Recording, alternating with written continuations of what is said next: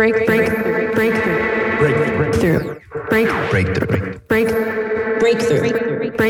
You are now listening to Breakthrough News.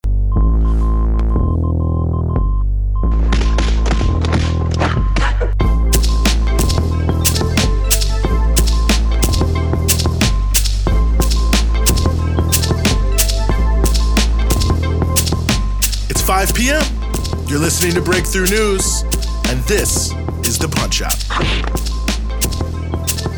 We're following the news all day so you don't have to, giving you everything you need to know about what's in the headlines and what should be. And yes, we are back here on The Punch-Out, 20th of July, 2022. Very happy to be back with you here on the show, and we've got plenty for you here on the show, as we always do. We're going to be talking about Ghana, where there are major protests happening against a potential deal with the IMF. But before we get to that very important story, we want to start with the ongoing turmoil on the island of Haiti.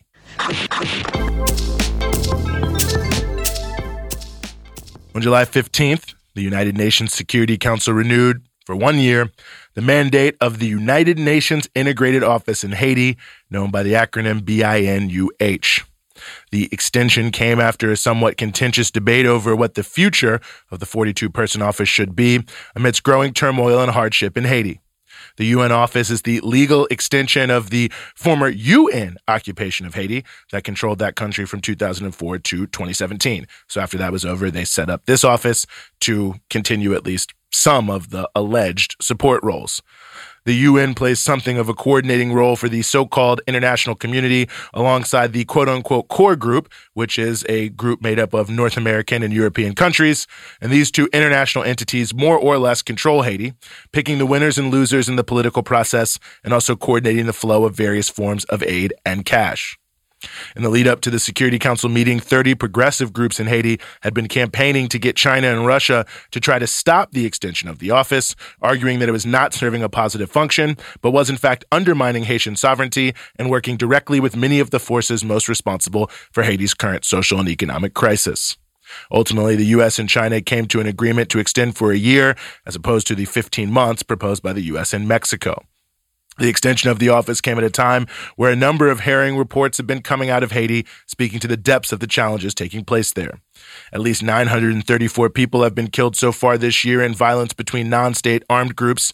The police themselves also continue to be deeply repressive, and the number of kidnappings continues to be very high. 1 million people in the capital of Port-au-Prince alone are food insecure, and that number seems set to grow around the country as well, as the clashes between armed groups have also disrupted the flow of people and goods on roads and highways. The World Food Program has noted that it is struggling to reach millions of people with food aid due to those circumstances. The normal flow of education has also been disrupted. 1,700 schools in the capital are closed, and almost 500,000 students there are out of school, which only further compounds the crisis of education in Haiti, where roughly 80% of all schools are private, and access to education is thus heavily limited by cost. Further deepening the crisis, Caracol Industrial Park, the center of the sweatshop factory regime that reigns in Haiti's industrial sector, is laying off a number of workers, as many as 4,000 in fact. The renewal of the mandate of the UN office ultimately reflects the lack of any real will from the so-called international community to address the root causes of Haiti's problems and instead to seek solutions that are as much band-aids as anything else. Haiti is currently governed by a de facto prime minister, Dr. Ariel Henry. Dr. Henry was installed at the behest of the United States last year after his predecessor, the unconstitutional de facto president, was murdered. Some say with the complicity of Henry. In installing him as Haiti's leader, the U.S. was following its usual playbook of developing a coalition of Haitian political and business elites to govern the country with very little popular support to maintain the very pro-Western economic setup, which is focused on sweatshop labor, mining, and export plantation agriculture. It's also worth noting that Henry's government is closely linked, at least it seems, through the publicly available information, to many of the non-state armed groups that are creating the insecurity that is making headlines about Haiti around the world. The problem for the United States and its allies in the core group and the regional and international countries that are going along with the neo-colonial setup is that these sorts of so-called governments of political and business elites that are governing the country on behalf of these foreign powers are, in and of themselves, the problem. For decades, they have presided over the looting of Haiti and the destruction of state capacity in the public sector that is the root of the poverty, inequality, and insecurity that is present today.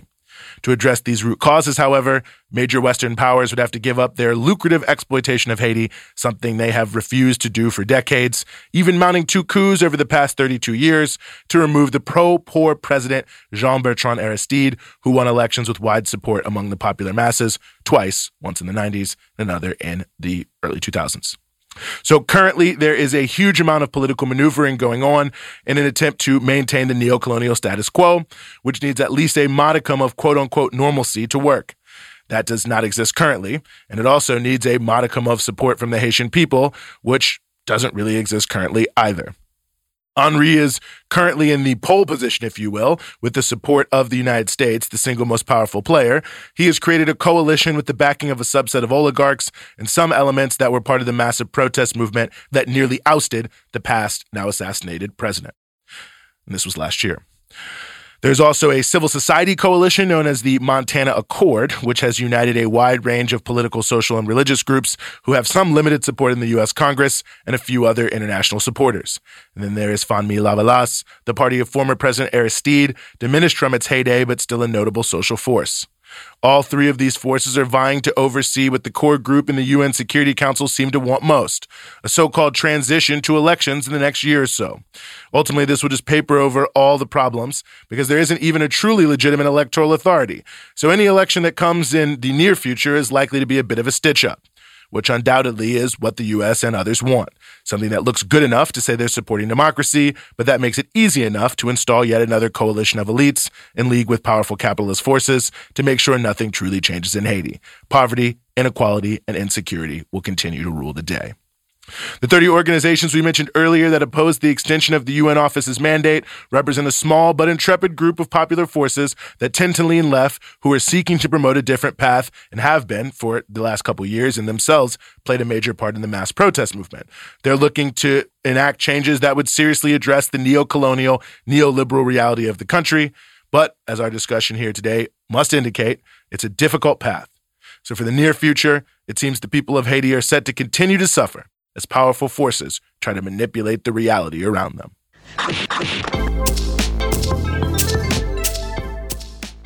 Large protests have rocked Ghana this month as youth organizations, trade unions, and socialist organizations are rising up against the Ghanaian government's negotiations with the International Monetary Fund for a loan that seems destined to bring austerity measures that will even further tighten the screws on working-class people suffering from inflation and inequality.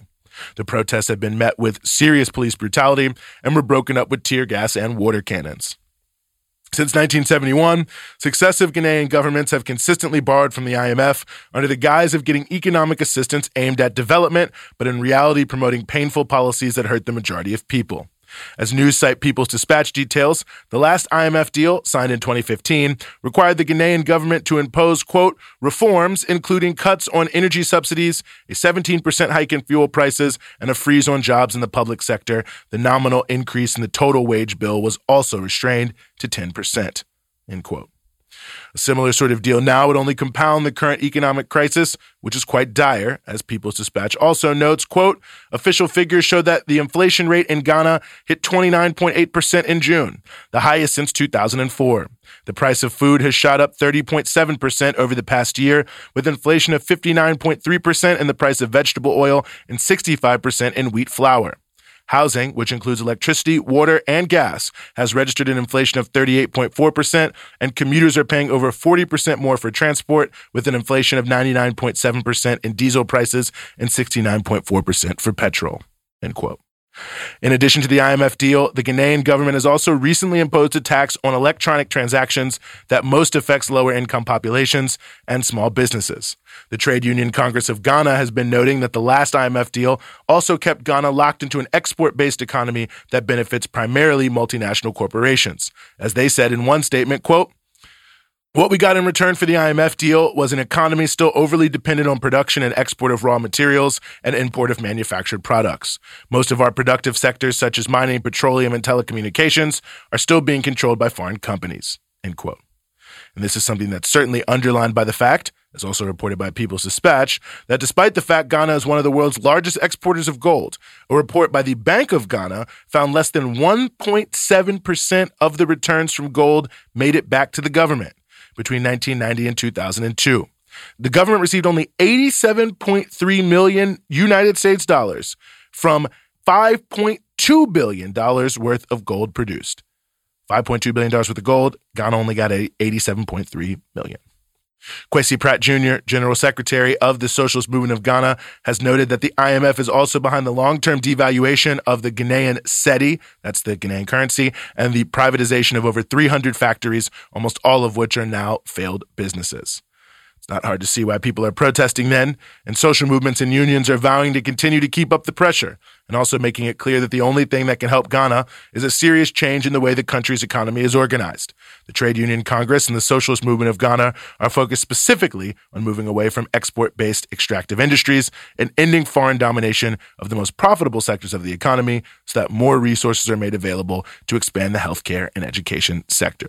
So it seems Ghana, like many other countries, including Panama, which we mentioned yesterday, is rising in response to the increasing challenges facing working-class people around the world as inflation, inequality, and poverty, as well as hunger, continue to increase.